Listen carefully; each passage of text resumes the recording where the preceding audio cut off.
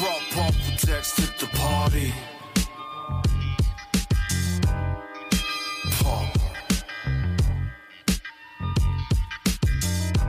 I brought bumper decks to the party. Hello, everyone, and welcome to episode 64 of the PDH Pod, the one and only Magic the Gathering podcast dedicated to the total exploration of the Pauper Commander format. I am your host, Brad Drac V, and let's see what my co-hosts from the East Coast are up to. First up, Dave the Alcadron Vader. How's it going? It's going. I'm sleepy these days. Yeah, back to work, huh? Back to double work. Both of my jobs started yesterday. So after a month of not doing things because I'm a teacher and I get summers off, yesterday I was up at 5, out of the house at 6:45, and worked both jobs and didn't get home until like almost 8 o'clock. It was a lot. And this is just how it's going to be for the next 10 months. So for the foreseeable future. I'm strapping in. It's good though. I've met my students. My students are all super fun. So I think, and I have a really good schedule this semester. So I'm excited about it. Good deal. Yeah. I know we've talked about you and Liam both are teachers. When does it? And I don't remember this from being in school. That was forever ago. That was like Stone Age. But like, when do you, like the first week is sort of like meet and greet almost? Like, when do you get into like the nuts and bolts of the school year? Is it right away? Are you the type of teacher that just jumps right in, or how do you guys handle that? The math teacher I share a classroom with has a very strict no math during the first week policy. Okay. I'm going to do math tomorrow because I'm a monster. You have the monster roll. Yeah, I have +1/+1 and trample. That's right. Yeah. Trample you with numbers. Exactly. All right, sweet. Next up is our resident PDH PhD, Liam. When do you get to teach in and cut the funny business? Yeah, so last week was actually our first week, so this is week 2 for us. Because my school... That's true. My school system, for whatever reason, was like, Labor Day, what's that? That's just the first Monday of the school year is off, right? Yeah, it was interesting. But it depends. So some of my kids I see every single day, and some of them I see every other day. Okay. Which is really awful for trying to keep assignments straight in your head. Sure. Yeah. So for the ones that I see every day, we started regular curriculum Thursday last week, like day 4 of the school year. Now the first couple of assignments are all like STEM based activities, like hands-on activities, just kind of like fun things to get them excited about the boring stuff. So they didn't really see it as work, even though it is technically like supposed to be graded. So yeah, so for the kids I see every day, we started that last week. For the kids I don't see every day, I saw them for the 3rd time today, which is great when you're halfway through week 2 and you see them for the 3rd time. So we're probably not actually starting anything until like tomorrow and Friday will be the first days for those kids that we actually do stuff. And then like next week it'll be, full steam ahead, all that jazz. Oh, okay. Well, that's cool. So at least you have a little bit of a breather before you get rolling. Right. Well, right on. I think, as normal, we need to do a little housekeeping before we talk about the sweet, sweet main topic this week. As usual, if you like the show and you like what we're doing here, consider supporting us over on Patreon at patreon.com/thepdhpod. By being a patron, you get access to the pre-show, which is usually a short recording of us catching up for the week, but this time it was pretty good. It was probably almost as long as this episode's going to be. You also get early access to the episode before it goes live. Usually I try to post that the night before, along with the show notes, so you can kind of follow along with what we're talking about. And then finally, you get access to our very own PDH Pod Discord, where you can chat with the crew, get help with all your decks, all your fun brews, and just have kind of good conversations all the way around. And then we're also the PDH Pod on Instagram, YouTube, and Twitch. The latter is where I stream Spell Table, Paper PDH, Spell Table, some people play Moxfield, but PDH regardless, every Saturday evening at 5 p.m. Central, so be sure to tune in there. I guess over to the news desk with the new and improved sounding Liam. What do you got for This Week in Magic? Yeah, this week in Magic was pretty eventful for PDH. So to begin, just general Magic, we had a pretty woeful pre-release. Get it? Woeful. Yeah, it's a text joke. You don't have to look at the show notes to get it. There was today an anime trailer for the set Wilds of Eldraine dropped. So just quick recap on that for people that are familiar with the set trailers that they've been doing since around last Eldraine, maybe a little bit before that, where they do like a whole like cinematic trailer. It's a couple minutes long. That drops like a month before the set releases. Wasn't that So first they did one that. War of the Spark? Because that's when Dak died. Yeah, that might be the first one. That sounds familiar, yeah. But they do these cinematic trailers like a month before the set. But so they did that for Wilds of Eldraine. But today, day of recording, Wednesday, they dropped a second one. It is an anime-based one. It's an entirely different thing from the like. It's not like they just took the first trailer and made it anime. They made like an entirely different trailer with anime art style, and it's pretty solid. I enjoyed it. Spoilers. Good deal. Dave Not hates at it. all solid. It's trash. All right, well, that's just your opinion. Going on. Like I said earlier, there was a lot of PDH content.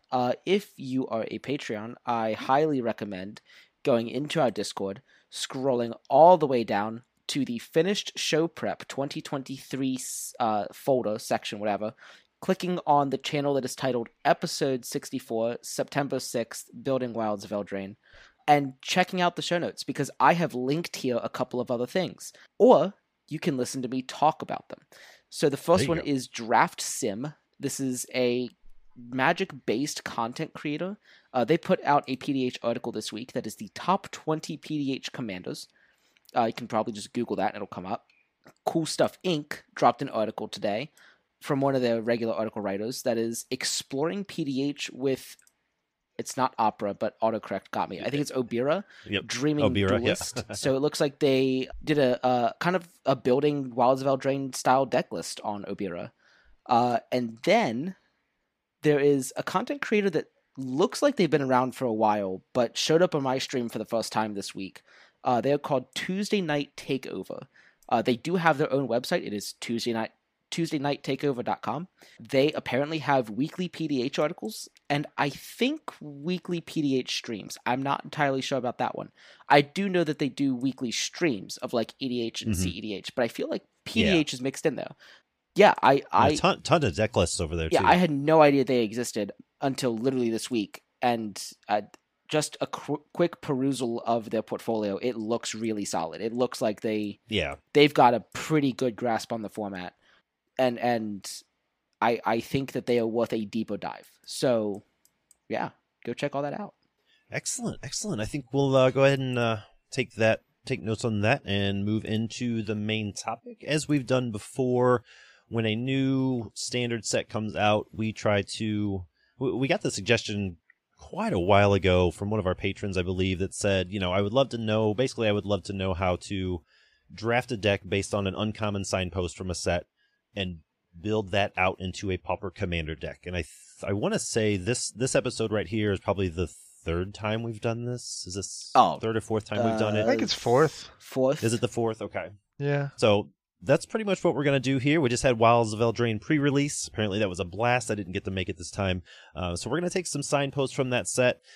First of all, we're going to run you through how to draft them, what you're kind of looking for in a draft environment with these particular signposts. And then we're going to each present a deck list based around those creatures as commanders to show you how we would approach building them. But for the most part, they're going to be kind of wide open. You can make your own interpretations and that sort of thing. But just to sort of show you what's possible outside of the limited environment. So first order of business, Dave, do you want to kind of go over the Wilds of Eldraine drafting situation? Yeah, I just want to quickly mention that I did the pre-release last weekend, and it was an incredibly good time. Yeah, that's what I've heard. Yeah, I had high expectations for the limited environment for this set, and I was not disappointed at all. It was like the celebration like comes together really powerfully in these archetypes. I ended up building a white-red celebration deck and just absolutely curb stomped I 3-0'd the event and none of my matches were close. Really? Do you think you just had a busted like pre-release box, or you think Celebration is just that good? I think or is it just you're that good? I mean, I guess it could just be I mean, the Alcadron is that good. I have been doing pre-releases really consistently since Mirage, so I do have a lot of experience with that. That helps. Yep. Yeah, but like I think that Celebration is powerful. I'll say this: every single one of these archetypes is really powerful if you get the cards for it. I had the cards for Celebration. That's fair. I had literally every good Celebration card in this set. I had the Regal Bunnicorn. I had nice. I had the thing that turns into a dragon. I had Ash. I had double the 2-mana red thing that becomes a 3/3 trampler. I had 2 of those. 2 of the Armory Mice that just becomes a 3/3 like normally. I like my Celebration pool was the nuts. So yeah, it was really fun. But I mean, like, I can very easily imagine someone else getting the nuts draft pool for something like, the Auras deck or the Foods deck or the Bargain deck. And like, I think that everything is like very viable here. And I like that. That's what excites me about the limited is like, you have to like really look very carefully at what your sealed deck is offering you. And then you can build a deck and like, you can do some really cool stuff in this set. Yeah, I don't want to get too far off topic, but I do have a limited question. Whenever, because I know you do pre-releases a lot and you regular drafting, all that sort of thing. Do you notice that the decks you end up with in pre-release are generally different from draft? If that's too generic of a question. You know what I mean? Like, its Celebration is good in pre-release, but are those packs sort of like designed that way, or can you still draft like a dominant Celebration deck? I think that you know can. What I'm saying? I think that in draft, like the thing that you have to be very careful about in draft is, if your sealed pool has a remarkably powerful Celebration deck in it, like, it's possible someone else is going to take it alongside you, and then each of you ends up with half a Celebration deck, and like neither of you succeed. Fair. Yeah. Like, you have to be very, like, if you're going to try and draft the Celebration deck, you have to be really mindful of, am I getting the cards, or like, is someone else here doing that also, and do I need to pivot? Like, you have to pay really close attention to what cards are available to you. And you have to keep paying attention to that. You can't just make that decision based on pack one, pick one, and then be like, I'm committed. Like, here we go. Let's go. I got the dragon, so I'm Celebration forever. Like, I learned that lesson in Mirrored and Besieged. That's the name of it. Oh, wow. Yeah. I was going to say, don't carbon date yourself here. Yeah. Mirrored and Besieged was a set where if you wanted to make the Metalcraft ability work reliably, you needed to have somewhere in the vicinity of 17 artifacts in your deck. Sure. And if you wanted to make an infect deck work reliable, you needed somewhere in the vicinity of like 15 infect creatures, 12 to 15 infect creatures. And so I just watched people drafting the set over and over again, take, the whatever 50 infect creatures that are in the draft pool and split them 6 different ways. So everyone got 7. So everyone got a third of an infect deck. Right. Everyone has half an infect deck, and they're like, well, this isn't going to work. Or even worse, they were like, well, I got my 7 infect creatures. Let's go. And you're like, let's do this. Kyle, I have 10 removal spells. Like, what's your backup plan? Like, yeah. So like, you have to. That's the thing about drafting. You have to be very, very careful about making sure that your plan remains viable. Yeah, I know that's like the bread and butter of drafting, but that's what I'm pretty bad. I'm bad at pivoting and like identifying what's going on, but if you just give me cards in the blind, I'm usually pretty good about picking out what's good, what's bad. But yeah, I feel like sealed deck is a lot less stress. Yes, for sure. But it's also kind of less low reward, I think. But I mean, it's definitely a skill. Don't be scared of drafting. Go draft, like, draft and like overcommit to things for like a year, and like to know what that feels like, and then start looking at like how am I going to pivot? Like, there's no way to teach that skill besides just failing, just doing it. Boards. Yep. Yep. Much like life. Course of years. But yeah, But yeah, it seemed like a lot of people had fun over pre-release. We'll see what the next week or two comes once drafting is at all the tables. yeah, for sure. Yeah, let's talk about some of the kinds of decks that we can draft in Wilds of Eldraine. Sure, let's do that. Some of the really supported archetypes. Who's going to talk about that? You want me to talk about it? You want to force Liam to say things? He's been quiet.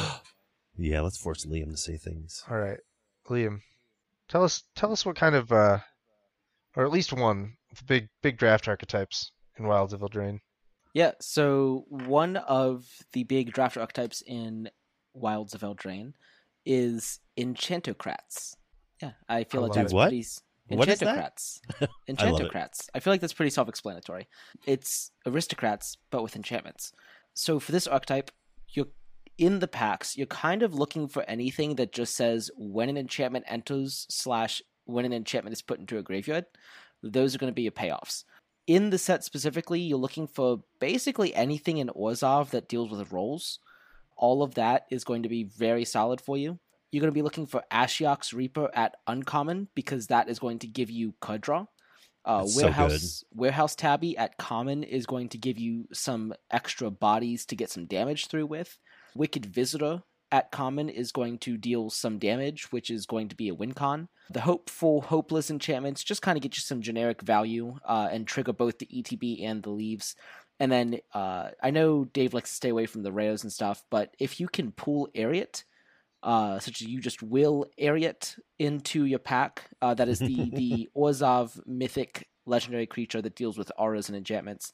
So you just know you're gonna like pack one, pick one, just rip them out of the pack, like then you're good to go. That's a pretty solid pick as well. Yep. Yeah, the each opponent loses life equal to your auras. That's pretty nutso. Yeah. When you have 5 rolls out, that's five life. Yeah, right, the rolls are very interesting because people, whenever you get tokens like this, people just look at the type they are, which is rolls, and think that's it. They forget that they count as a token, they count as an enchantment, they count as an aura. Yes. Like, they are all of these things. Their type line is token, enchantment, aura, roll. They count as all of those things. And so it Wizards has done a really good job in recent years of making sure that what would otherwise be super parasitic mechanics aren't. Like, I know we can look at all will be one and look at oil counters and just be like, what was going on? But when you look at this set and you look at rolls, a lot of the roll support asks for auras or enchantments, not for rolls. Yeah, that stuff you'll find is eternal playable.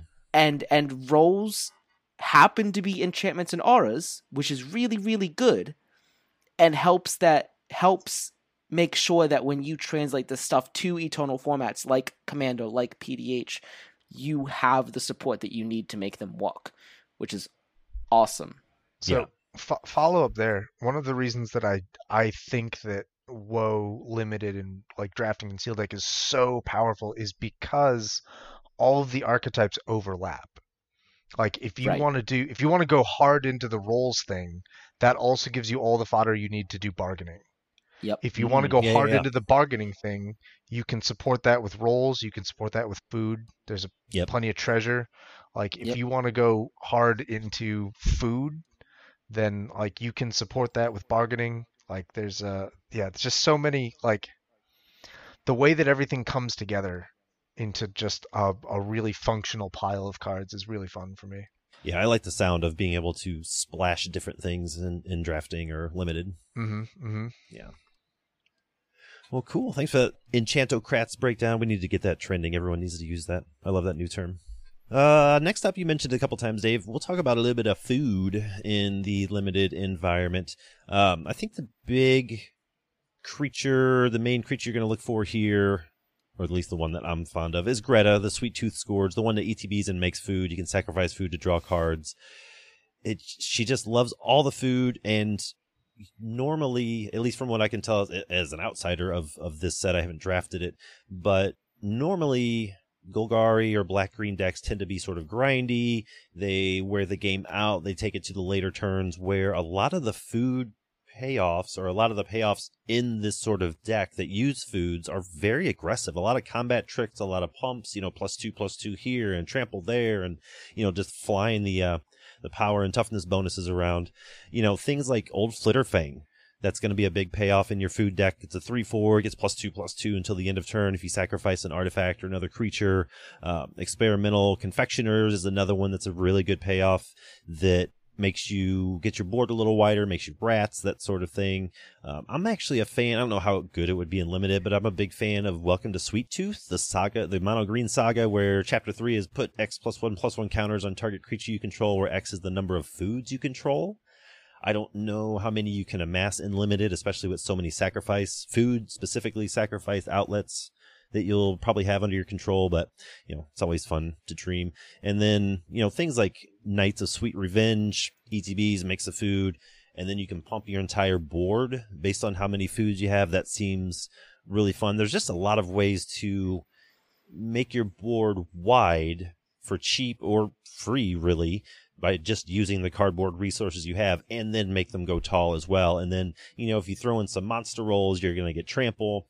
There's not a ton, but there's a handful of death touchers here. So if you can pump them up and they do have trample, you're just going to knock your opponent out of the game. And you mentioned them earlier, the bargain cards. That's one of those set mechanics that synergizes with the other mechanics, like you just mentioned. Like the bargains love having food tokens because you just sack them to get their effect. Rowan's Grim Search and all that sort of thing. There's a big removal spell That's the you can best bargain right? spell. Rowan's Grim Search is nuts. Seems real good. It's an instant. Yeah.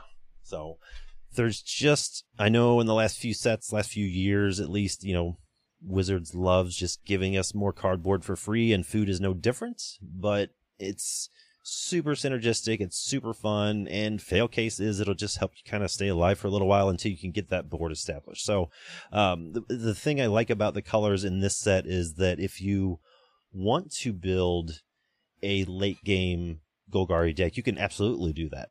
There's plenty of removal spells. There's plenty of big, expensive creatures that you can cast later in the game with some early turn ramp that we have. So you can sort of go Golgari aggressive food. You can go Golgari rock food, for later turns, that sort of thing. And that's my takeaway as an outsider. I don't know if you saw anything different, Dave, but that's kind of what I have for the food deck. Yeah. Cool. Sounds good to me. What do you got? I'm going to talk to you today about the tap-down control deck, even though I hate all of those words that I just said. There's, for the first time ever, Wizards has started printing cards with the text, when you tap a creature your opponent controls, you get to do something. Mm-hmm. We've never had that before in Magic, and now we do. So it's a whole archetype in WoW Limited. It's mostly in white and blue. We have a handful of things that will tap down creatures, and we have a handful of things that will give us payoffs for that. The two real workhorse payoffs we have here are Ice Wrought Sentry is a body that will allow you to tap something as an attack trigger by paying a couple mana, and every time you tap a creature your opponent controls, this body's going to get +2/+1 until end of turn. Yep. So it can get real big, real fast. I was a fan of this creature in our set review episode. Yeah, it's an uncommon creature, so you could make a PDH deck out of this guy if you wanted to. That's not what this episode is about.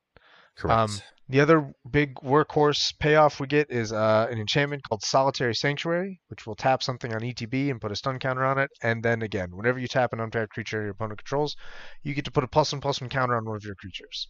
Both of these will just grow your board while keeping your opponent's board locked down. And that's how you win limited games. Turns out, if they can't block, you win. You have bigger creatures than they do, and yep. You use yours, and you prevent them from using theirs, and then you, that's it. So, both of those cards, super cool. The big, important creature we're actually talking about is the Signpost Uncommon, which is a legendary merfolk named Sharay. of Numbing Charade. Depths. Yep. She's a 4-mana Azorius-colored 2/3. When she enters, you tap a creature, put a stun counter on it, and she has the same trigger. When you tap one or more untapped creatures your opponents control, draw a card. This triggers only once per turn. I like that, as opposed to, for a while it seemed like WotC was stuck in the design loop of, what's the blue-white mechanic? Oh, it's just going to be flying creatures and or control. Like, this is still control. The stun counters are still a form of control, but they're not like the just hard counter spells, draw a bunch of cards, life gain, and then eventually just win on turn 18 when I feel like winning sort of thing. Like, this is right. This can turn aggressive eventually because like you mentioned, they don't have any blockers, so you're just going to run over them. It's not going to draw the game out until you just feel like doing something. Yeah, I do like that this is kind of I like the versatility of tapping things. You can tap things as a control maneuver, like, if you're tapping things on your opponent's upkeep step, then it's so that they don't attack you. But they stay tapped and then they don't block either. Or you can tap things during your turn. This is a really powerful new maneuver. If you have a big alpha strike coming, you can tap down one of their creatures on their turn, and then on your turn, untap your tapper, tap another one of their creatures, swing through for big damage. You can kind of double up on these taps to use them defensively and aggressively. And Charade is just going to give you cards for the whole thing.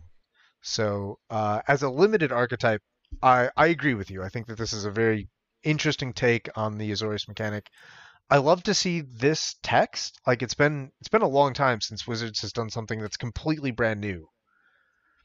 And I feel like for a long time they just weren't confident about the language when you tap a creature your opponent controls.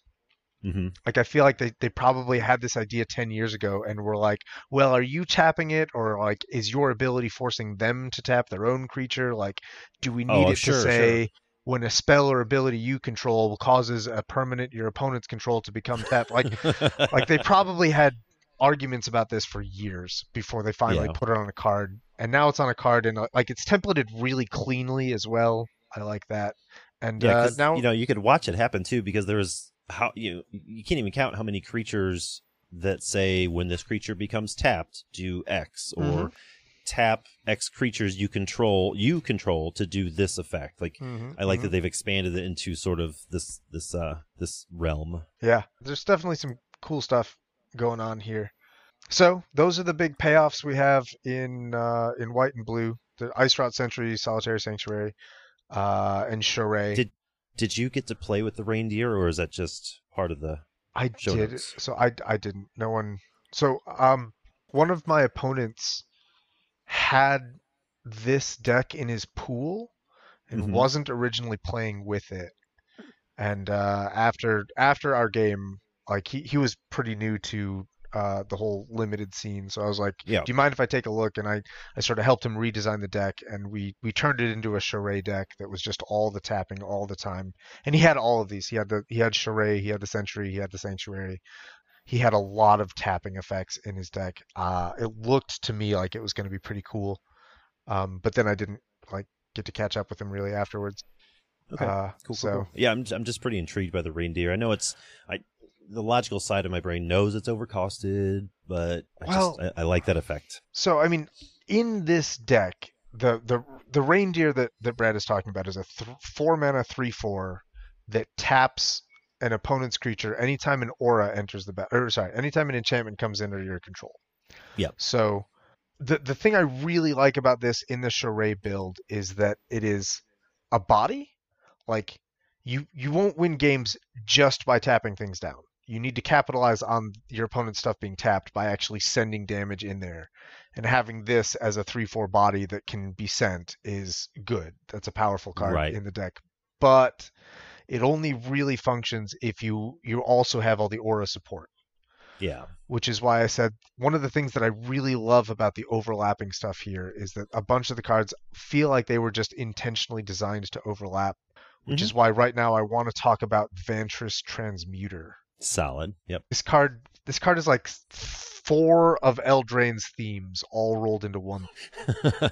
This is another 4-mana 3/4. So as a body, it's not aggressively costed, but it's adequately costed. Yeah. To give you that, put that beater on the field that will deliver the beats once things are tapped. He also has an adventure.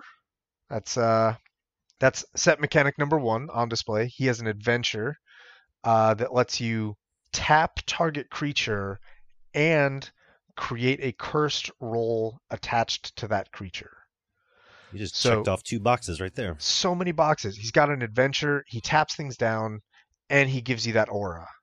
Yep. And so this is just a really powerful piece of control that's going to trigger all your tap down effects. It's going to trigger all your aura effects. It's going to keep the creature out of your business by being a 1/1 frog. Out of your business? Yeah. So yeah, it's just, I think that this is, if you have enough Vantress Transmuters, then the Rhymefier Reindeer becomes a powerhouse. If you don't have the aura support, then obviously don't run the Reindeer. And the Transmuter is a wizard for all those sweet party decks. Oh yeah. I don't think Stop there's a lot of trying party to decks force in party. Elves of Eldraine Limited, but Yeah, probably not. But I could there be wasn't wrong. really much in Zendikar either, so... yeah, Do we you know where it wasn't? Huh? Do you know where it wasn't? Baldur's Gate. Min Baldur's freaking Gate. Yep, that's true. All right, moving on. But yeah, we have Plunge into Winter, spell that taps things, outstanding. Freeze in Place, spell that taps things, outstanding. A couple more creatures that tap things. I think that this deck has the potential to do a lot of really cool things. Yeah, absolutely. Yeah, I know it's one that a lot of people have talked about since it was spoiled. We talked about it quite a bit on the set review episode, so I wouldn't be surprised to see this deck, obviously in limited, but also pop up at your PDH tables. Yeah. Cool. So we're going to take these decks, these draft decks, these limited archetypes, and we're going to port them into the 100-card Singleton Pauper Commander formats. As usual, PDH decks, they're pretty complex. They got a lot of stuff going on. I mean, obviously they go, cards all the way back to Magic's creation. So we're going to break things down a little bit and chit-chat about all those pieces, how we're going to do it.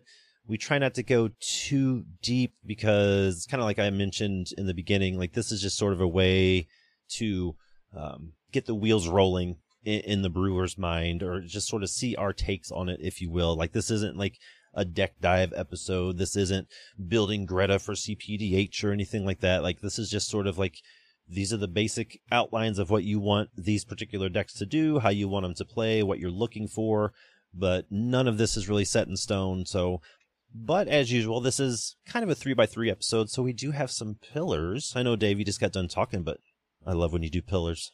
Pillars get a little squirrely when all 3 of our decks are very different archetypes doing very different things. So we're going to sort of reduce, we're going to strip the pillars down to the very most basic bare bones idea of pillars.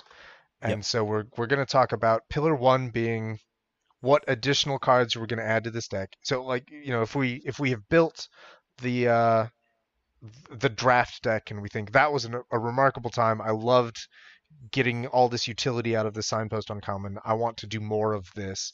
How am I going to transform this into a PDH deck? So pillar 1 is going to be doing more of the thing. I'm going to want to do more of tapping creatures. Liam's going to want to do more of having enchantments, specifically enchantments that kill themselves, enchantocrats. Brad's going to want to do more of getting food. I'm hungry. Pillar 2 is going to be how, like, once we do these things, how are we going to leverage that into advantage? Like, beyond tapping things for the sake of tapping them, what is it about tapping things that is going to progress my plan towards a victory? Right. How are we going to transform a huge pile of foods into a game-winning strategy? That sort of thing. Pillar 3, as always, how to not die. Pillar 4, as always, how to not run out of gas. So we'll automatically include some control elements in here because I think almost all decks need them, and we'll include some draw or late game impactfulness strategies because I think almost all decks need those as well. Yep, absolutely. Especially when you're building a deck, like you can either just want to build the newest uncommon creature from a set, or you absolutely love the food mechanic. Like, if you absolutely love the food mechanic, that's fine. It's fun. It's very synergistic. It's interesting. But typically, because it's like the, I don't want to say premiere, but like the highlighted kind of set mechanic, the focal set mechanic, a lot of those cards tend to be a little weaker or a little more expensive because of the limited environment. So you're going to have to kind of take that into consideration when building your PDH deck. So that's the reason we're not going to talk about Celebrate on this episode. Celebrate's a super cool, fantastic, limited mechanic. Translates very poorly into PDH. Right. And you'll notice that too. I don't know if we've specifically mentioned it on the 3 previous building of sets episodes that we've had, but there are usually at least 1 to 3 archetypes that just don't port over very well into PDH. That's fine. Sure. Yeah, I mean, absolutely. The thing about Signpost Uncommons is that there are 10 of them. Every set. Yeah. So this set, like, we've talked about a handful of this set's major themes and mechanics. There's a bunch that are just like sort of more minor. Like red-green has if you control creatures with power 4 or greater, like it's a ferocious. Red-green has a ferocious theme. Blue-green has a spells that cost 5 or more theme. Yes. Yeah, there's just tons of like extra stuff that we're kind of not touching on in this episode. Yeah, and I think it would be hard to, like, you would almost have to have a Signpost Uncommons podcast, because I mean we get like 30 to 50 Signpost Uncommons every year, like, and that's just the Signpost ones. It's not the other uncommon creatures in the set, all that good stuff. I think someday in the distant future, when the PDH pod has grown a little bit and there are 10 hosts, each of us takes one, I think that's when we'll get the, like when we've moved beyond 3x3s and we're into the 10x10s. That's when we'll be able to cover evolved. Yes. And we'll draw straws to see who gets the lame one. Yep. And we'll draw straws to see who has to edit it. Yeah, not it. Not it. Oh, you don't want me editing anything. I will take that raw audio and slap it right up on Patreon. Just smash it right into the public's face. Yep, that works. All right, I think we have effectively explained everything. Who wants to start off? Liam, have you been bored sitting there? Do you want to start us off with Pillar 1 in your deck? Sure, I can start us off with Pillar 1. So my deck is the white-black Enchantocrats deck, helmed by Neva, whose title is currently escaping me. But if you give me a second to click on my deck list. It's the best name in the whole set. Yeah, Neva. Neva, stalked by nightmares. Mm-hmm. So just quickly go over the card. They are 4 mana, 2 white and a black for a 2/2 human noble. They have menace, but that is like the least interesting thing about them. When they enter the battlefield, you will return target creature or enchantment from your graveyard to your hand. And whenever an enchantment you control is put into a graveyard from the battlefield, you put a +1/+1 counter on Neva, then scry 1. So this deck wants to effectively use both of those abilities. The first, to recur enchantments to your hand for value. Enchantments that are going to put themselves in the graveyard, enchantments that might loop with her, you want to get value. And then second, you want to take advantage of the actual enchantocrating that is going on, because you want the buff that Neva can get to make a threatening creature in combat, but you also want the scrying to filter your cards to get, 2 better cards. The way that Neva is going to do this is 2 main ways. The first one is going to be general value with self-sacrificing enchantments. So you're looking at a couple of sagas. There are 3 that are at common. They all come from Neon Dynasty. Honestly, none of them are like super amazing. I think the best one is probably Befriending the Moths, that can give Neva flying when she has a couple of counters. But those sagas will eventually turn into creatures because they're from Neon Dynasty, and those creatures will eventually die. Those creatures are also enchantment creatures, so they will trigger Neva when they die. The other self-sacrificing enchantments come from a long line of like draft chaff that nobody but me likes. These are going to be your seals that you can that like are onboard tricks, right? You can sacrifice them to kill a thing. I think the white one is a disenchant, and the black one is... It's not just any creature, it's a non-black creature, right? Yeah. Dark Banishing. Then you've got some expeditions, not the super expensive lands from Battle for Zendikar, but the enchantments from the original Zendikar block that care about landfall. So these things, when you hit a certain amount of landfall triggers, that you can sacrifice them for value. The fonts from the original Theros block that come down for a mana cost, and then for a different cost, you can sacrifice them for an effect.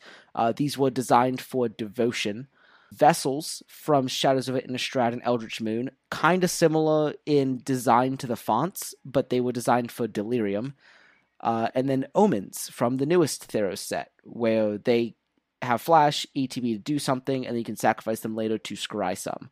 All of these enchantments will sacrifice themselves after some event or cost that is useful for this deck. So that you are able to sacrifice enchantments at will, because we don't have a way to just sacrifice enchantments at common. We don't have a way to sacrifice permanents at common.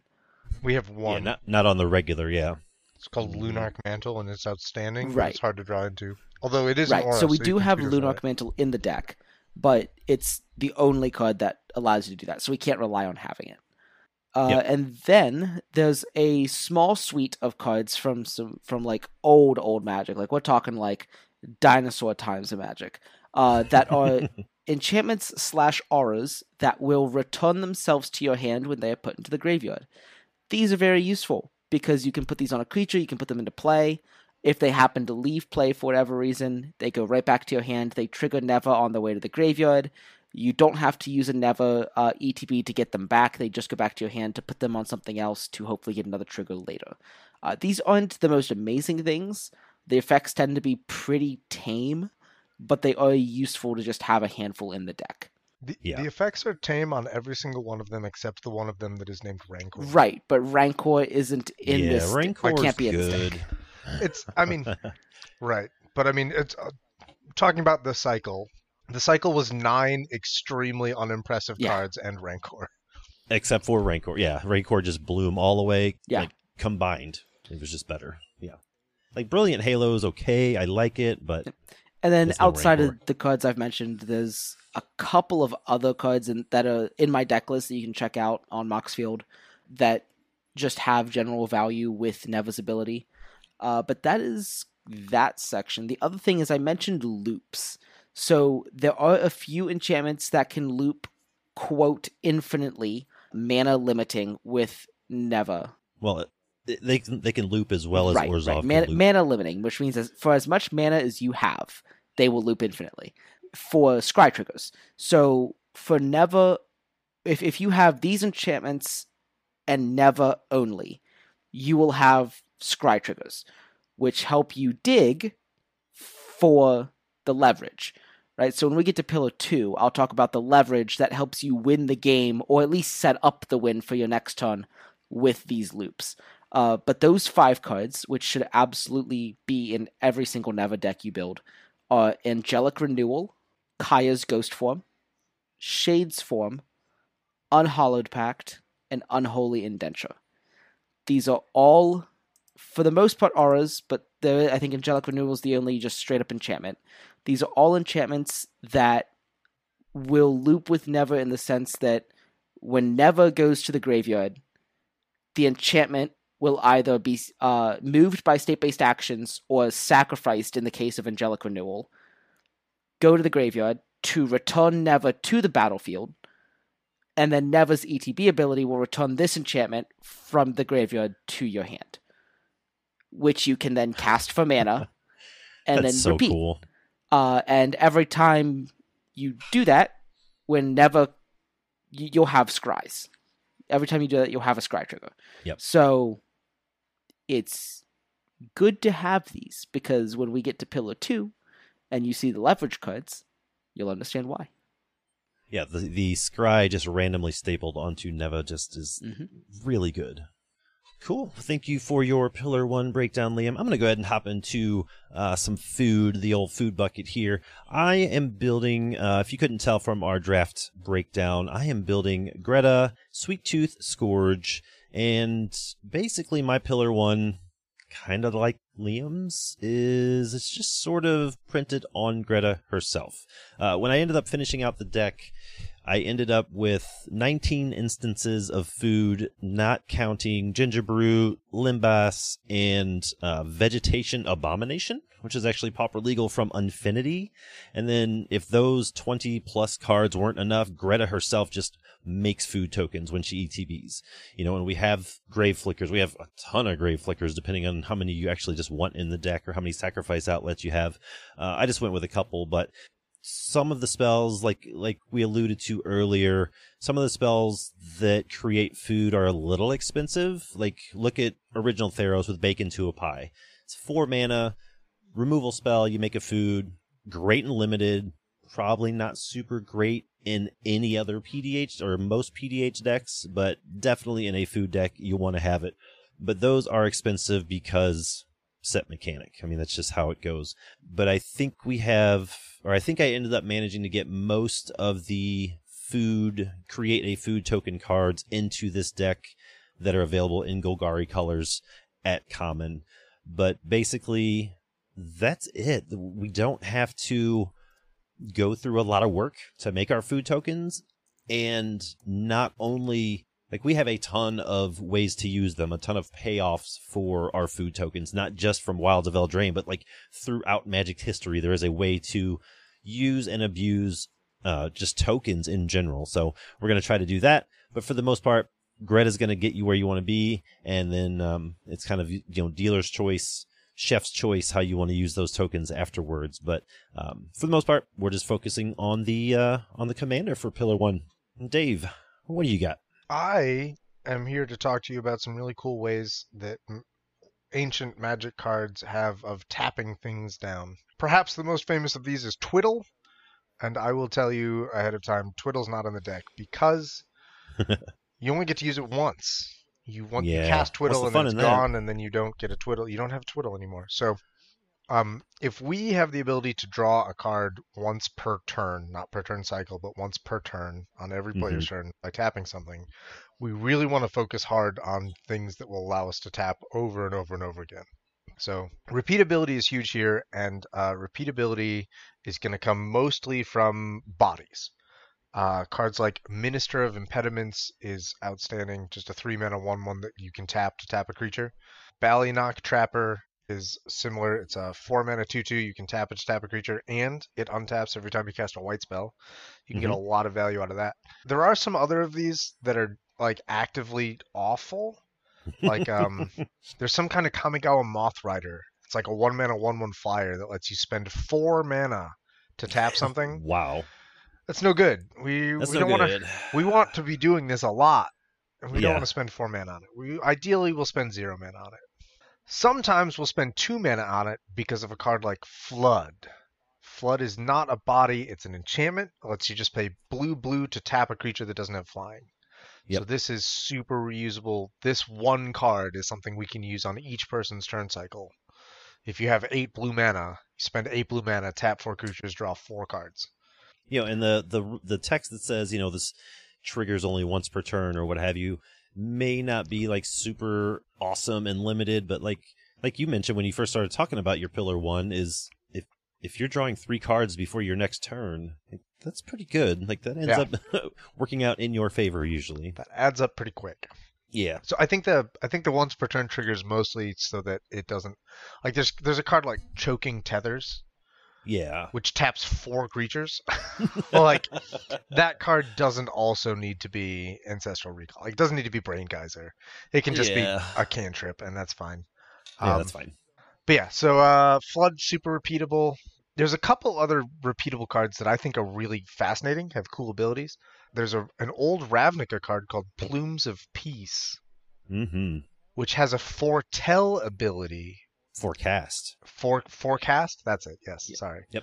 Nope, Forecast. I just don't want Derek coming after you because it's like his favorite mechanic of all time. Sorry, Derek. Forecast is an ability that lets you reveal the card from your hand during your upkeep to get a minor effect, and then you put it back in your hand. And you can just do that every upkeep if you want. It costs a couple mana, but that's fine. Yep. Speaking of things that cost a couple mana and are super repeatable, Mind Games is a 1 mana instant that taps something, and it has buyback. So you can just put that back in your hand anytime you want. Sleep of the Dead will tap something, and it has escape. You can cast that from your graveyard as long as you have things in your graveyard to exile. Hidden Strings and Hands of Binding both have Cipher. So if you have a creature that you can reliably get in there and attack with and connect with other people, you can get extra tap triggers that way. I think that that's gross. I didn't think about that because you're tapping anyway to remove blockers, and then you're going to get in with the hidden strings or whatever that you can just cast for free to tap a different creature. Yes. I was just going to say, of these, I think Hidden Strings is the far more powerful because you want to be tapping things before combat so that you can get in there and like make sure that nothing gets blocked. But then if you tap something before combat, you don't draw a card off of ciphering the second tap ability. Like you've already gotten your charade trigger for your turn, right? Mm-hmm. Pre-combat. But Hidden Strings is tap or untap. So if you've already gotten your charade trigger because you used your Minister of Impediments to tap down a blocker, then your Hidden Strings just untaps your Minister of Impediments, and now you can just get your charade trigger on another turn, which is crazy. That is crazy. So yeah, Hidden Strings, super powerful. Yeah. There's also just a huge plethora of other spells that will tap something that are not repeatable, but that all do something interesting and cool. Like my favorite is called Press for Answers, and it will just because of the art, it will tap something and not let it untap, and then you investigate, so you can make a little clue token and draw a card with it later. But yeah. Tons of effect like that. There's no shortage of things that will tap things. You have to be actually really selective about which ones you're gonna run and which ones are good enough and which ones are bad, because a lot of them are pretty bad. Yeah, I think that same last sentiment sort of goes for the deck that Liam's talking about too. Is like we just have a million enchantments. You know, you need to be very selective about how you're gonna whittle it down to 100 cards or 99 cards, if you will. Yeah. And some of that's going to be preference. Like some of that's going to be like, sure. I want my deck to be more about fonts than about other things. And like that's cool. And like some of it isn't so much preference as just like some of these cards are strictly worse than other cards, and like you probably shouldn't run them because they're actively terrible. So choose wisely. Awesome. Good breakdown. Liam, we're moving into Pillar 2. How are you going to leverage these enchantocrats? Yeah, so Neva is leveraging these payoffs mostly with cards from Wilds of Eldraine. There is a little bit of help from a couple of existing cards, but to take advantage of the looping with the enchantments, you're pretty much using new cards. Sure. Going down the list very quickly, there is actually a decent number of cards just kind of in general. The first selection of cards is going to be cards that get really, really super thick with all of the enchantments leaving and entering the battlefield. Gixian Infiltrator from so Brothers War, is a 2-mana 2/1 that says whenever you sacrifice another permanent, put a +1/+1 counter on it. It's pretty sweet, pretty straightforward, pretty easy. Solid, yeah. And then conversely, from Wilds of Eldraine, there is Savior of the Sleeping, where for 3 mana, you get a 2/3 with Vigilance. Whenever an enchantment is put into the graveyard, put a +1/+1 on Savior of the Sleeping. So those two creatures are going to get pretty big. They will be pretty aggressive in combat. They don't really have a lot of evasion, but just having the biggest thing on board might deter people from attacking you. The next set of creatures I want to talk about is Grim Guardian from Journey into Nyx and Wicked Visitor from Wilds of Eldraine. So Grim Guardian has Constellation for whenever itself or another enchantment enters under your control, each opponent loses 1 life. And Wicked Visitor says whenever an enchantment you control is put into the graveyard, each opponent loses 1 life. These are infinite drain with Neva loops. I do also want to go back to the Neva loops real quick. So the enchantments that loop with Neva, with her first ability, that is not in question. Like those those enchantments I talked about will loop with Neva's first ability, but her second ability, you do not actually get the scries for those leaving the field. Because by the time Neva comes back to see them, they're already gone. Yeah. Good catch. I do want to walk that back real quick before I get too far into this episode. So Sure. Good catch. So with just Neva and one of the looping enchantments, there is no actual scrying being involved. However, if you have Slumbering Keepguard from Wilds of Eldraine, which is a 1-mana 1/1, that says whenever an enchantment enters under your control, you scry one. So there you go. Aha. There's your scry. It's almost like they wanted you to play that in a Neva deck. Almost like they wanted you to play that. Weird. Another card from Wilds of Eldraine is Warehouse Tabby. Whenever an enchantment is put into a graveyard from the battlefield, you create a 1/1 black rat token with this creature can't block. This is going to be the go wide win. This is not going to win on the spot for you unless you have something like Crashing Drawbridge to give the rats haste. But you do the loop enough times, you build up an army, you attack. And this will help too. I find, tokens are super valuable in Orzhov decks because regardless of how aggressive you think your Orzhov deck is, it's going to be kind of slow. So you need bodies on the field, especially recurring bodies. And that's really good. Something else these rats might help with is if you are digging with something like Slumbering Keepguard, right? The Warehouse Tabby is making you bodies. If you're running something along the lines of Ashnod's Altar, you could be producing extra mana to cast enchantments over and over and over. Because with the looping enchantments, like Kaya's Ghost Form is a single black mana, but Angelic Renewal is 1 and a white. And there's another one that's, I think it's Unholy Indenture is 2 and a black, Unhallowed Pact is 2 and a black. So just getting rid of some of those colored costs with colorless mana generated by a rat in Ashnod's Altar would be really helpful for continuing to do the loop. Yep, absolutely. There's not too much of a reason to truly be running Ashnod's Altar in this deck, really, which is strange. But there are certain niche loops that do get a little bit better with it.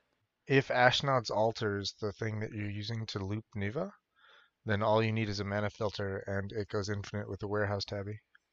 How does Ashnod's Altar and Warehouse Tabby go infinite with Neva? With Kaya's Ghost Form or... right, with Kaya's Ghost Form. Yeah. It can't go infinite with Angelic Renewal, because if you're using a mana filter, those are 2 mana. You would use the 2 mana from the rat to pay for the white, but then you'd still have a colorless mana for the renewal. You get to sacrifice Neva and the rat each loop. Duh. Okay. There you go. It's 4 there you mana. go. Broke it. Yep. All right. So yeah, Ashnod's Altar is one method of sacrificing Neva. There's a couple other that I built into the deck. They are mana gated themselves, such as it's one of the Eidolons. It's not Hopeful Eidolon. What is it? No, it's not an Eidolon. It's Lampad. Lampad of Death's Vigil. Oh, yeah. And the Soul Reaper of Mogus. Those are both mana-gated ways to sacrifice a creature. I just kind of threw them in. Ashnod's Altar is useful for getting rid of the Neva, but that's kind of about it until you start the loops. Yeah, and that's, they're not going to be totally just chaff either in that deck because, Neva has menace and gets counter, so if it gets big enough, she's going to be removal, and, right. If you can sacrifice it for some effect, that would be very nice. Exactly. Very helpful. And the last set of creatures I want to talk about that work with Neva's loops are Rhyme for a Reindeer, which is from Wilds of Eldraine. We've already talked about it. The elk that taps down opponent's creatures whenever an enchantment enters. And its even worse counterpart from Theros Beyond Death, which does the same exact thing, but for 1 generic mana more. Yeah, so while the Reindeer isn't fantastic in every single constructed deck, I think it does have a place in Neva. The Unicorn starts to push it a little bit, because when you look at Neva's curve, the vast majority of the deck is 3 and under. There are, it appears, exactly 4 cards with mana value 4, 2 cards with 5, and 1 with 6. And the one that has 6, I'm really only running for the 2 mana adventure. So I don't know if you really want to count that too much. I mean, the creature itself is useful if you are stuck, but that's about it. So the curve itself is very low. These tend to sit on the higher end of the curve. Depending on your play group, you might get away with the Unicorn, but I'm just not sure that if you're looking for a payoff to cut, you're probably cutting the Unicorn first. Right. Unicorn's a lot. Yeah, It's it is a of lot. mana. Yep. And Orzhov decks are always pip hungry as it is. I remember Mhm. 5 is just a lot. I remember the unicorn and thinking, wow, that is too much mana for that cost. But I never like put a number, like should it be 4, should it be 3, whatever. Now that we have the reindeer, and I'm still like, wow, that is too much mana for that effect. I'm like, yeah, 3 mana is kind of like I think anything below 3 would be just bonkers. Like, yeah, it's probably one of those things where they've figured out, like, in design, the design teams have probably figured out, like, this effect should cost 3.5 or 2.75. Right. And let's make it 3. And like even if it was like a 2 mana 0/1, right? Like a 2 mana 0/1 with this effect would be bonkers. I think that'll be strong. a 3 mana 2/2 or a 3 mana 2/3 with this effect would be very strong. As much as I don't like the fact that it costs 4 mana might just be where it has to be, just to not be overly oppressive. Sure, and to make up for it, we get fairly good stats. Because this could very easily be a 4 mana 2/3 with this effect.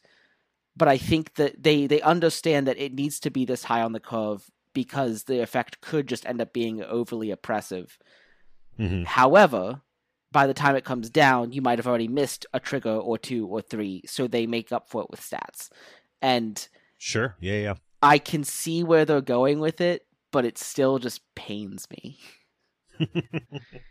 Yeah. So we'll just have to live with it at 3 for a while. At 4.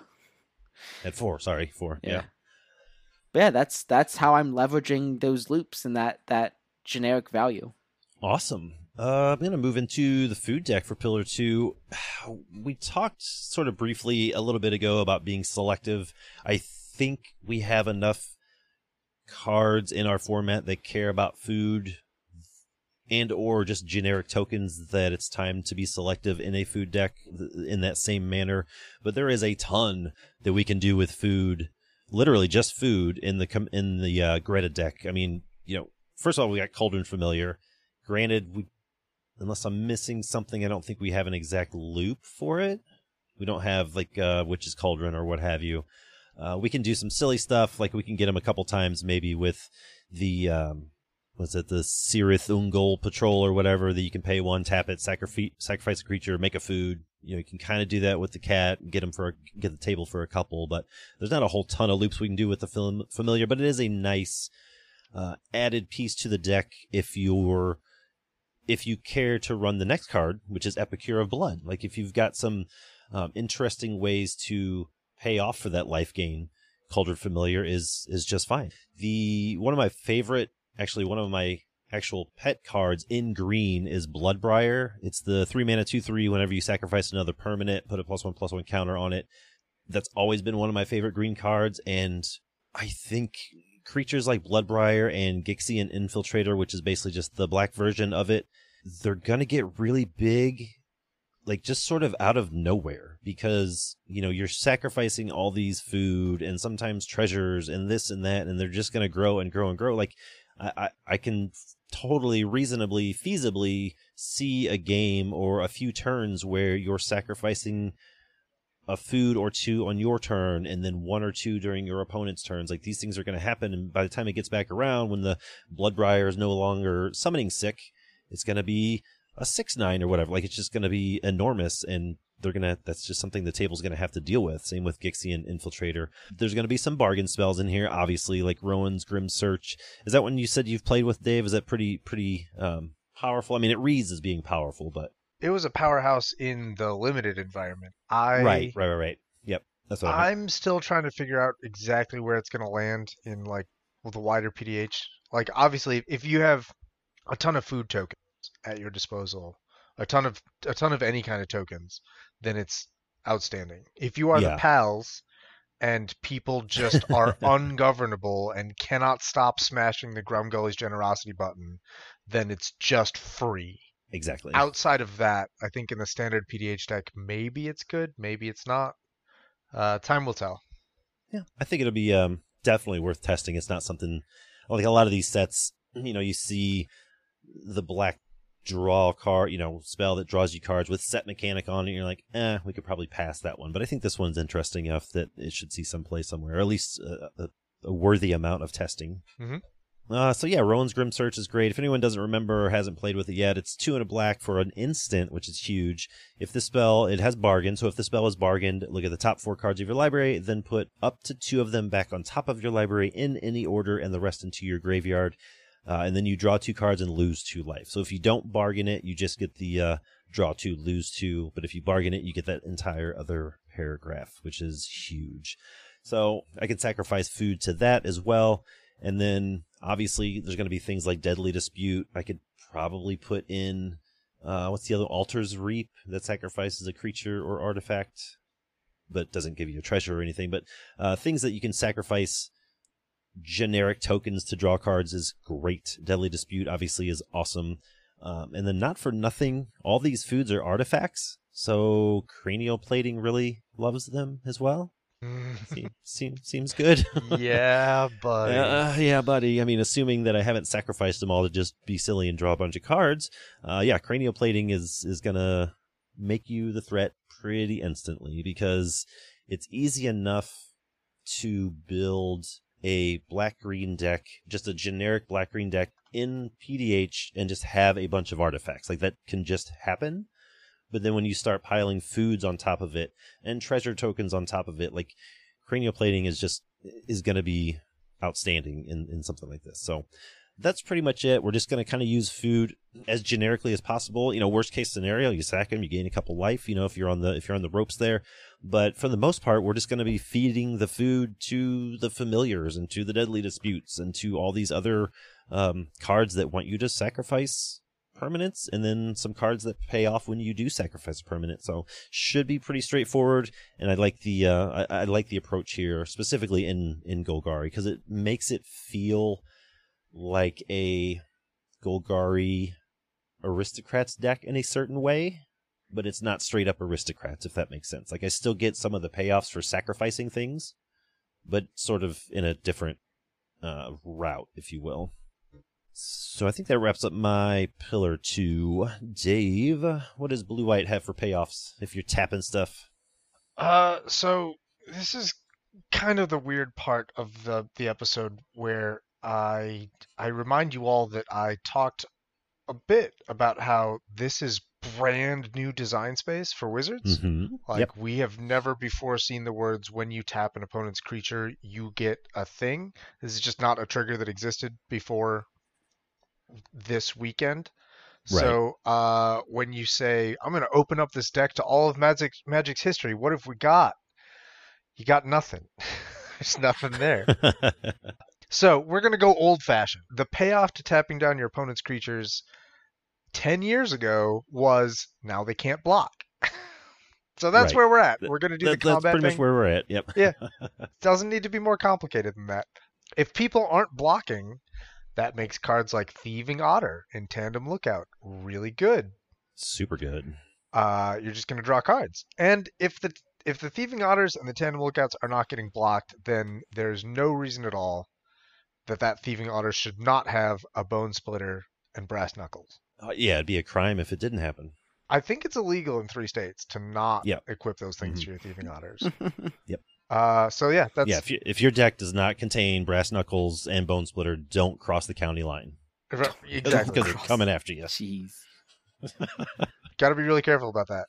Yep. Thieving Otter with a Bone Splitter and a Brass Knuckles is 8 damage and 2 cards. It's not Bingo. It's not nothing. I also just decided it would be really fun to have like really big creatures sometimes. So like we put in the Megalodon. We threw in a Megalodon. We threw in a Sword Coast Serpent. Oh yeah, absolutely. Solid. Yeah, that's it. We're gonna tap things down and draw cards off it, and then eventually we're gonna turn our own stuff sideways as well. That's the entire payoff. Yeah, I the more you talk about this deck, this commander, this new design space, the more I like it, because it is very like, okay, to satiate your control fix, we're gonna let you tap your opponent's creatures and give you a little bit of a reward for it, but really we just want you to beat the crap out of them in the red zone. Like Exactly. That's what it comes down to. So yeah, that's huge. I like it. This is a great way for you to justify turning your white-blue creatures sideways. Yeah, And like that's what we equipping love to do. Bone Splitters and Brass Knuckles in your white-blue combat deck. Like I'm Hilarious. kind of warming up to it too. Like a week ago, I was like, "Oh, I'm on the blue-white tap out guy. That sounds terrible. I don't want to." Because do it this," but, reads like, as sort of like just control, like yeah, like a lock deck almost, if you will, or whatever. But yeah. the more you sort of dig into it, you're like, oh, I can run Bone Splitter and Brass Knuckles on a Sword Coast Serpent. Like, let's do this. I'll I guess say that gets unblockable anyway, but I know that Brownie and probably a couple other people are looking at this card's potential in CPDH, and they're Sure. probably doing Freed combos and or Drake combos, but those are stupid and also lame, so we're not talking about them on this episode. This episode, it's Otters with Axes. That's Otters with Axes. Amazing. all I got. That'd make a good But, show title. yeah. I mentioned this just to say that I remain exactly as unenthusiastic about the combo version of this deck as I always have been. I think Sure. That's as fair. a combo commander, I think that Charade is awful. Right. As an Otters with Axes commander, I'm into it. I'm here for it. Sure. Yep. As Otters with Axes go, this is probably top notch. Look at us in Pillar 3. Liam, what do you got? Yeah, so for Pillar 3, this is How to Not Die? Yes. That's correct. How are you not going to die? Because this is a Orzhov commander that doesn't gain life. What's up right, with that? right. This Orzhov commander is is that a still misprint? aristocrats. It might be a misprint. Right. It says scry one. It's supposed to say gain one. Oh, okay. Yeah. No, so it's Orzhov, so we don't gain life this time, but it's still Orzhov, so remove things. I don't know how else to put that. You are in the colors of removal. Remove things. My list, my rough draft list of 110 cards has 14 removal spells in it. Nice. Remove things. Do it. Yeah. And the other thing is, don't be suspicious until you can combo. Yeah. Just fly under the radar. Don't be the problem. Yeah. I think that's fair. I think Neva or Misstalked by Nightmares, I think that's pretty, unless you're just absolutely going off like from turn 4 onward, I think that flying under the radar should be decently easy for Neva until you get to the later turns and they're like, oh wait, it's an 8/8? When did that happen? Yeah. I really like the sort of trend we've gotten in pacifisms that exile. Sure. We're up to like 5 or 6 of them now, and I think Mm-hmm. a lot of them are very powerful. Like we just got cooped up, which is the best rate we've ever had. Choking Restraints is the old bad version of that. Dreadful Apathy is in the middle. We have Weight of Conscience. We have Dreadful Apathy. Like all of these are just really crazy powerful removal spells that also work with Neva, and that's not even touching on the O-rings and oubliettes. Like the deck has however much removal you want, and it's all synergistic. Yeah, just loaded. Sweet, that seems pretty straightforward in Orzhov. Let's see what the food deck can do with Pillar 3. How to not die, and let's not really touch on like you gain 3 life, sacrifice of food. Like that's not really what I'm about. So I did decide to go a couple different routes with this whole not dying pillar. Greta herself puts a +1/+1 counter on my creatures.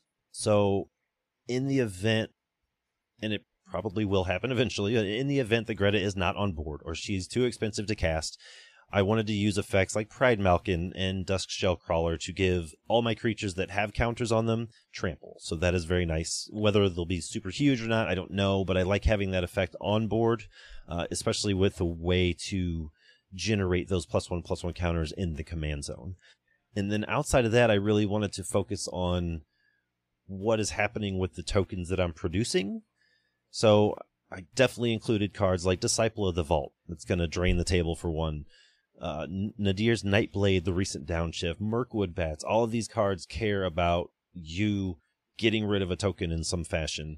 Mirkwood Bats care about them coming into play. So that all 3 of those are going to be serious amounts of damage if they stay alive. It's just crazy how good they are with the foods. I have cards in the deck that make treasures, like the Deadly Dispute, Marching Duo Drone, that sort of thing. So it's just going to be random tokens all over the place, and those 3 specifically are going to care quite a bit about what happens to those tokens. And then, there's some other notables that are going to be in this deck. When we talk about how to not die, a lot of that is, how am I going to stay alive?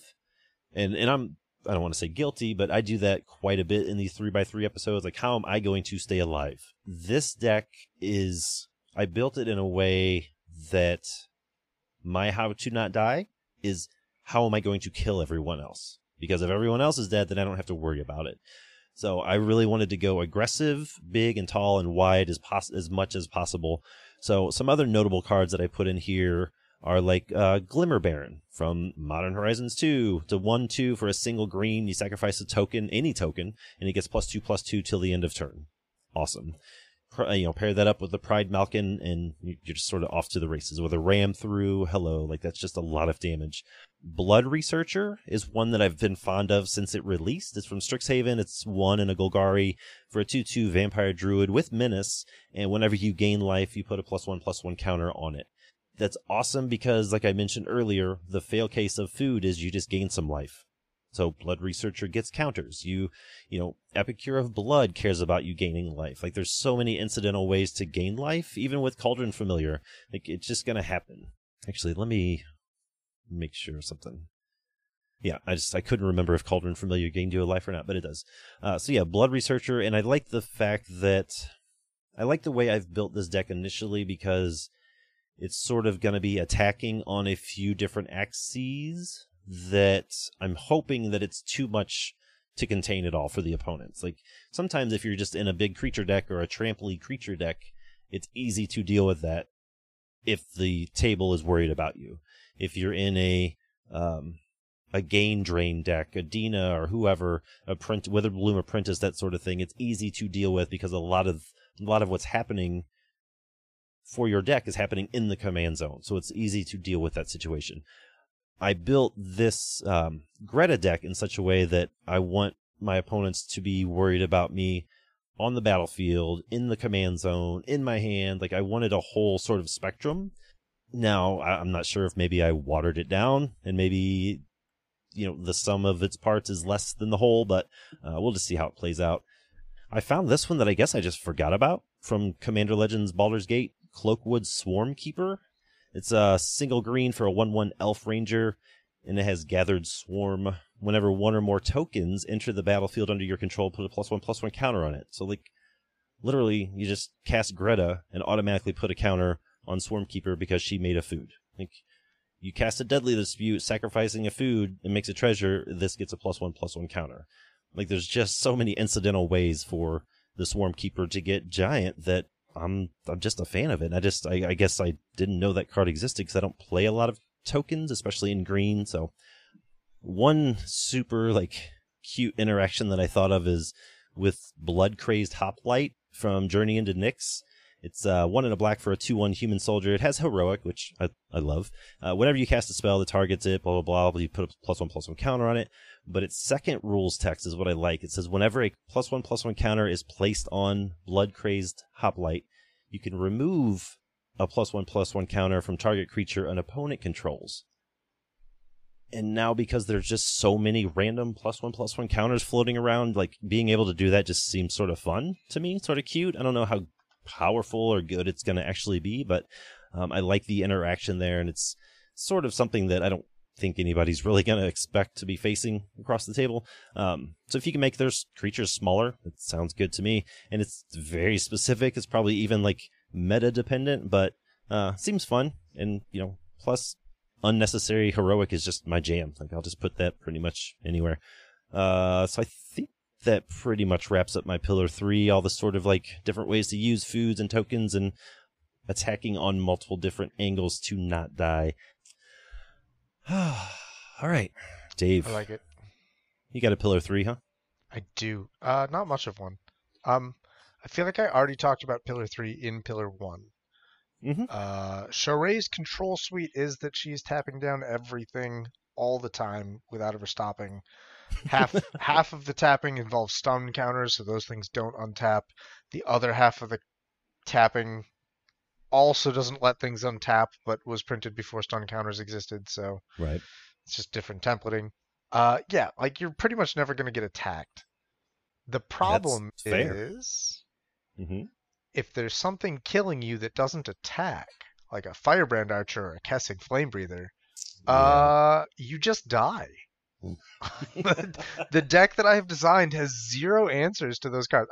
It's got Sword Coast Serpent and the new Sword Coast Serpent that's actively terrible. The 6/5 giant lady that only bounces a small creature at sorcery speed. Oh, yeah. I don't know why they made a card that's so much worse than Sword Coast Serpent on like every axis. But they did, and it's in this deck. I think those are the only two removal spells I have that aren't the tap down stuff. So hope you draw one of those. If not, hope you can race it with axe wielding otter. And if not, guess I'll die. Go to game 2. Yeah. Yeah. I guess I'll die. So I thought about trying to find cuts in this deck for like O-Ring and Vanish into Eternity and Generous Gift and Arcane Denial, and I just couldn't care enough to do so. Like the deck already feels... I feel like that's a level of optimization you're not willing to do with this particular commander. Right. It's like not in a negative way. I just don't think that you're that interested in it. Sure. I think it's just the deck already feels like it's going to be so oppressive. Sure. Yeah. If someone's deck is going to attack me on the axis that I can't control, like then they've earned it. Like that's fine. Yeah, that's totally fair. Yeah. I've made my peace with that. If you're building this deck and you don't want to be at peace with that, then add the O-Rings and the Vanish into Eternity and Generous Gift and Arcane Denial, Negate, Counterspell. Like just throw in all the good cards, but like don't bother me with the actual good cards and that's not what I'm here for. Right. Awesome. Oh, does that wrap up Pillar 3? Are we on to 4 already? All right, so, Liam. yeah. What does Orzhov do to not run out of gas? Or what does Neva do to never run out of gas? Yeah, Neva recurs things. Specifically, she recurs enchantments. You should use that. Turns out that reading the card explains the pillar. It's pretty straightforward. That is straightforward. I like that. Yeah. And the other thing is that in the event that you don't want to rely solely on that, the black-based card draw spells are really solid includes in this deck as well. So just for some examples, the ones that I picked the new one for the set, Rowan's Grim Search, because that's just bonkers good, and you've got a bunch of enchantments. I also enjoyed in this deck Pointed Discussion because of the blood token. That's one of my favorites. Yep. In this deck, I also included Night's Whisper and Read the Bones because they tend to be pretty solid includes. But in addition to that, Foreboding Fruit, that gives you a food token, can be really good with the bargain, and also just in general, food's good. Yeah, food is good. All right, that seems pretty straightforward. I like it. Yeah. And like you said, my Pillar 4 is sort of the same thing. Like, just read Greta, and you'll understand that, she can draw you a card. Like, you spend 1 in a black to sacrifice a food, you draw a card and lose a life. That's not terrible to have in the command zone. But does that wrap up your Pillar 4, Liam? Yeah, my Pillar's 4 pretty short. Okay. Outside of Greta, outside of the draw spells that I have in the deck, Greta's going to be the supplier of most of the gas. Like, having 3 dozen creatures, you can also put in something like Gift of the Gargantua, which I've absolutely been in love with since Dave introduced it to me 8 months ago. Like, that looks pretty solid here. And I'm sure that I'll be publicly roasted if I don't include Candy Trail in the deck, which is also another food, which draws you a card, which is an artifact, the whole thing.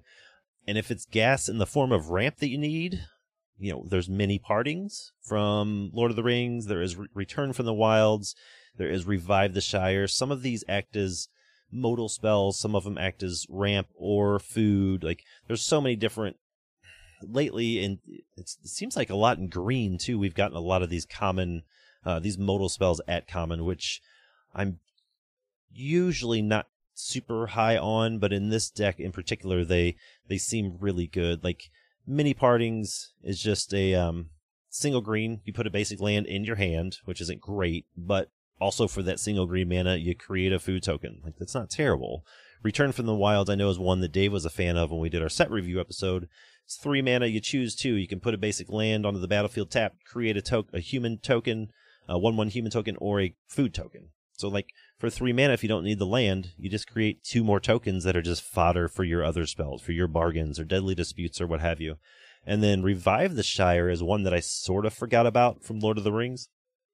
It's 1 in a green, return target permanent card from your graveyard to your hand, and then you create a food token.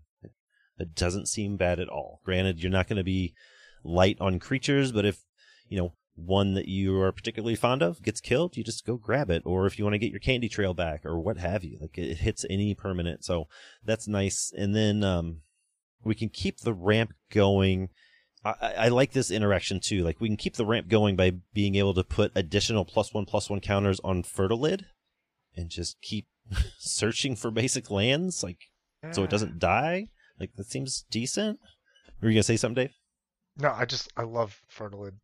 I do too. I'm a huge fan of it, and I've used it on other players, like as a political tool, or as just like a casual pod. Like, man, I don't like that you're mana screw. Like, here, go get a land, whatever. But normally, it just sort of like you get 2 uses out of it, and it's dead. But like with Greta and the rest of the deck, you can just sort of keep this on board, fetching for lands the whole time. So, and then another one that I'm really kind of fond on is Shelob's Ambush, the single black mana for an instant spell from Lord of the Rings. Target creature gets +1/+2, gains death touch, and you create a food. Like, all these random food tokens, they're just flying everywhere, and I'm absolutely a fan of it.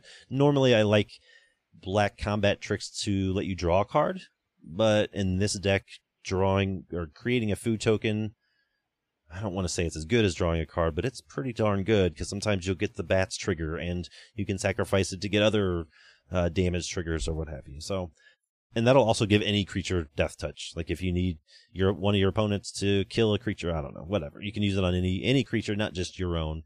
And then for a sort of non-repeatable engine, we have the Cirith Ungol Patrol, the 5 mana 4/5 from the Orc Soldier from Lord of the Rings, that you spend 1 and tap it, sacrifice a creature, draw a card, and when you know it, you create a food token. Like, they're just everywhere. And this is a draw engine. It's a sacrifice outlet. It's a very good body, a 4/5. Like, that's not terrible at all. So there's just so many different things that we're going to be able to do with these tokens and these treasures and these foods. Like, it's going to be crazy. My only concern is not having enough of them, because knowing me, I'll get overexcited, I'll get overstimulated by having all this cardboard on my table, and I'll just sack it all to something and realize, oh, I should have saved that for combat next turn or whatever. So but yeah, it just seems fun. It's very like cardboard.deck, like game pieces.deck is what this is. There's just going to be tokens flying around all over the place, and I'm kind of here for it. Like, it seems fun. So that's pretty much my pillar 4. There was a whole bunch of ways to say sacrifice food or sacrifice creatures to draw cards, and if you need to, keep Greta on board, spend 2, draw a card. It's pretty much that easy, because you're going to have so many foods flying around that I don't foresee myself ever being in the situation of saying, oh, I really want to draw a card off Greta, but I don't have any food tokens available. Like, that's not going to be a thing. Like, there's just always going to be food tokens everywhere. So that's pretty much my pillar 4. Did you have anything you wanted to add to that, Dave? Can you think of anything else I missed, maybe? No. I like your list. I love Cirith Ungol Patrol, and yeah, I'm glad I finally have a list to play. I mean, I guess I could play it in a lot of my decks, but like, this one actually seemed like it fit really well. Yeah. I like the card. And Greta, I failed to mention, I'm sure everybody knows by now, but it's 1 in a black, sacrifice a food, you draw a card and lose a life. That's not a tap ability. Like, if you got 6 mana and 3 foods, like, just draw 3 cards, lose 3 life. Like, all you gotta do is sacrifice a different food to gain that life right back. Like, it's not a big deal. As long as the foods keep flowing, you can. As long as the food keeps flowing, absolutely. Yeah. And like, hopefully, these 3 cards you draw give you more foods. So. Right. Yeah. So, yeah, that's pretty much all I got. It's really straightforward, and I didn't want to just sort of like cheese it out with the food, so I tried to go in a few different directions, but it just like, I kept finding cards that would work, because I guess I didn't realize, because I don't make decks that use or abuse a ton of tokens that I didn't realize, in just the last few years, how many cards WotC has made that care about tokens entering, care about you sacrificing tokens, care about tokens leaving the battlefield. Like, I haven't looked at it, but I bet if you look at this deck that I've built, 90% of it is from the last 4 years or since original Eldraine. Like, a lot of new cards in this deck too. So, and then one I didn't mention that I'm going to try out Sprout Swarm. Seems good. Yeah. Because, the deck... I like Sprout Swarm. Seems fine. Put a bunch of tokens on board. I'll have, with 36 creatures of my own, like, convoking it shouldn't be a problem. So, yeah. We'll see how that turns out. But if not, I can always swap that for something else, like Tortured Existence. My baby. But, yeah, that's all I really got for Pillar 4. What, how would you rank your deck? Is this a deck you're going to try out, Liam? Are you interested in it, or was this sort of just like a theorizing experiment? This was definitely a theorizing experiment deck. This is not one that I'm going to build. Okay, that's fair. It has potential, though. I see, Yes. I can definitely see people brewing with it, and I think we talked about it way at the beginning of the episode, but how not all the signposts are good, and this and that, and I think we do a pretty good job of, when we do these building of a set episodes, I think we do a good job of picking commanders that a lot of people will like, that have good potential in the format, and that are sort of interesting to brew around. It's not just like we see the color pairs and we're just pick them at random. I think we do a pretty good job of picking good ones. What do you think about yours, Dave? Are you going to play it? Are you going to run it all the time? First, I want to very briefly mention my deck's Pillar 4, which is... oh my god, we did not get to your... I am so sorry. No, it's fine. Watch this. Watch this. Charade draws cards. That's it. It's Pillar 4. The commander is your gas. You don't need more than that. Wait, looking at the show notes. Charade, gas isn't a problem. That's it, yeah. You nailed it. That's your Pillar 4. Yeah, the show notes literally say, have we all read Charade? Yeah? Okay, gas isn't a problem. That's literally everything I wrote for that section. But yeah, like I said, I'm not super excited about Charade. I think that it's going to be pretty oppressive. I like the idea of a white-blue deck drawing cards for doing a thing and using that to amass a big board and then attack people to death. Yes. That's a cool idea. Yep. I think Charade is a unique take on that idea. I already have Vega. So sure. I don't think that I need a second one of these running slightly different, weirder cards that I think is going to make a lot of people have a lot less fun in a game of Magic. I think that Charade is going to be really, even though it's only going to suppress combat, I think a lot of people are going to read the deck as very oppressive and no fun. So I just don't want to bring that energy into my games. Sure. I could definitely see Charade being, if you sit down at a random pod at the LGS or spell table and you see someone plop down Charade, eventually you're gonna be like, oh my god, here we go. Right. I'm already like that. I'm like, oh, okay. Yeah. There she is. There she is. Let's get this over with. It's time to have a 3-minute political conversation every time everyone says the words "I move to combat?" ? Yeah, I don't want to end. I move to combat with a question mark every single time. Right. I want everyone to do that, and I want people to have loud, angry arguments about where the creatures are going to go and why I shouldn't have to tell you. It's just I'm already tired of it. But yeah, I'm not going to put Charade together. I have already built 2 other decks from Wilds of Eldraine that I think are super entertaining. Yeah. I built just for the listeners, you built the Sewer Witch and which was the other one? Weirdly, it's the Otter. I'm Otter, talking about Charade being the Otters with Axes deck. I built the uncommon Otter. Her name is Madeline Otter. She's the card name is Frolicking Familiar. I might have to go and just put a Bone Splitter in that deck. I think you have to now. You're probably obligated. I think I have to. But yeah, just for the listeners, Dave has already built those 2 decks and is super excited about them. But these type of episodes are for the signpost uncommons, like specifically. Neither of those are signposts, so didn't bring either of those decks to this discussion. Yeah, one of them is an adventure that just does adventure things. The other one, honestly, in terms of set mechanics, it's a lot closer to Liam's deck than anything else. It does a lot of auras. It does a lot of auras that kill themselves for advantage. But yeah, I am super excited about those decks from Wilds of Eldraine. I think that the set is pretty dope. I'm not building Charade though. I might build Greta because I love it. I love Greta. Here's the really weird take on Greta. For like a year, like a year ago, I was routinely playing games with a guy named Space Doubt, who's super fun, and I miss him. He was part of the Cult of Elkadron days. He had a Dina deck, and like because Dina, the Soul Steeper, she's like tea flavored, like that's her whole deal. She just brews tea. Yeah. He had a Dina deck that was all food. Because it's like tea time, right? Like tea biscuits, things. And I was like, that's such a cool, thematic, flavorful thing. And like, I've wanted to build a black-green food deck with Dina for a while. And like, the idea of building a black-green food deck that can pivot between Dina and Greta, which are two wildly different commanders. Oh yeah, for sure. Like that seems like a challenge that would be like really into, like finding not just like which 99 go best with Greta, but like finding which 99 go best with the weird intersection of both Greta and Dina at the same time, so that I could just swap out commanders at random and still have a perfectly functional deck. That intrigues me enormously. And I like that idea. Yep. Yeah.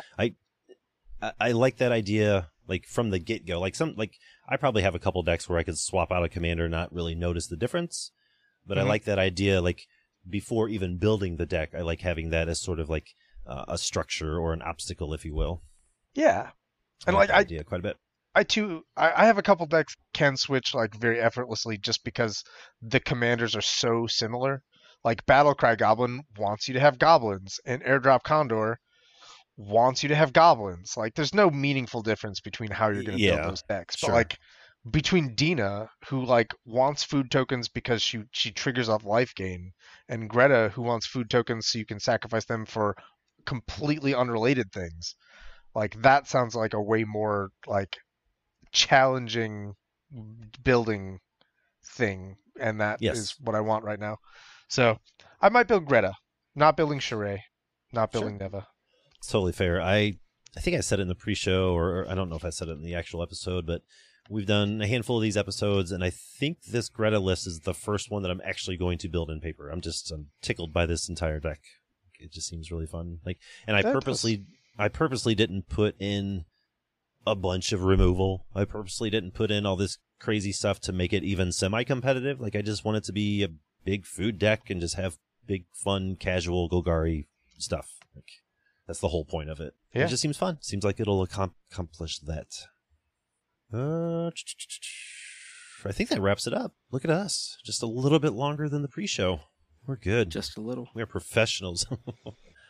All right. I think we're going to move on into the outro. Probably went a little too long for a listener question this week, but maybe we'll put one on next week. Yeah, we'll see what we got. But either way, we're going to move into the outro here, so we're just going to talk about a few more things before we wrap it up for the week. If you need more Pauper Commander talk or have any questions about the format, you can follow us, like I said, on Instagram, over on X/Twitter, at the PDH Pod. You can email us at thepdhpod@gmail.com, or you can head on over to the PDH Homebase's website. That'll take you right to the Discord server, and you'll find everybody there. You can find Liam and I on Twitter at Pauper Command and Pauper_B respectively. And as always, you can find Dave as the Alcadron just about everywhere else PDH is being talking about. And I'll put all the links down in the show notes too, and probably the deck lists and stuff that we talked about today. All right, as episode 64 of the PDH Pod comes to a close, we'd like to give a big thanks to MTG Brad for letting us use their original music for the show. And from everyone in here to everyone out there, pick your favorite signpost. #Enchantocrats, and we'll see you next week. Peace. Cheers. See ya. Just declare no blocks. blocking genuinely, truly is for cowards. I brought pump protects to the party. Pump. I brought pump protects to the party.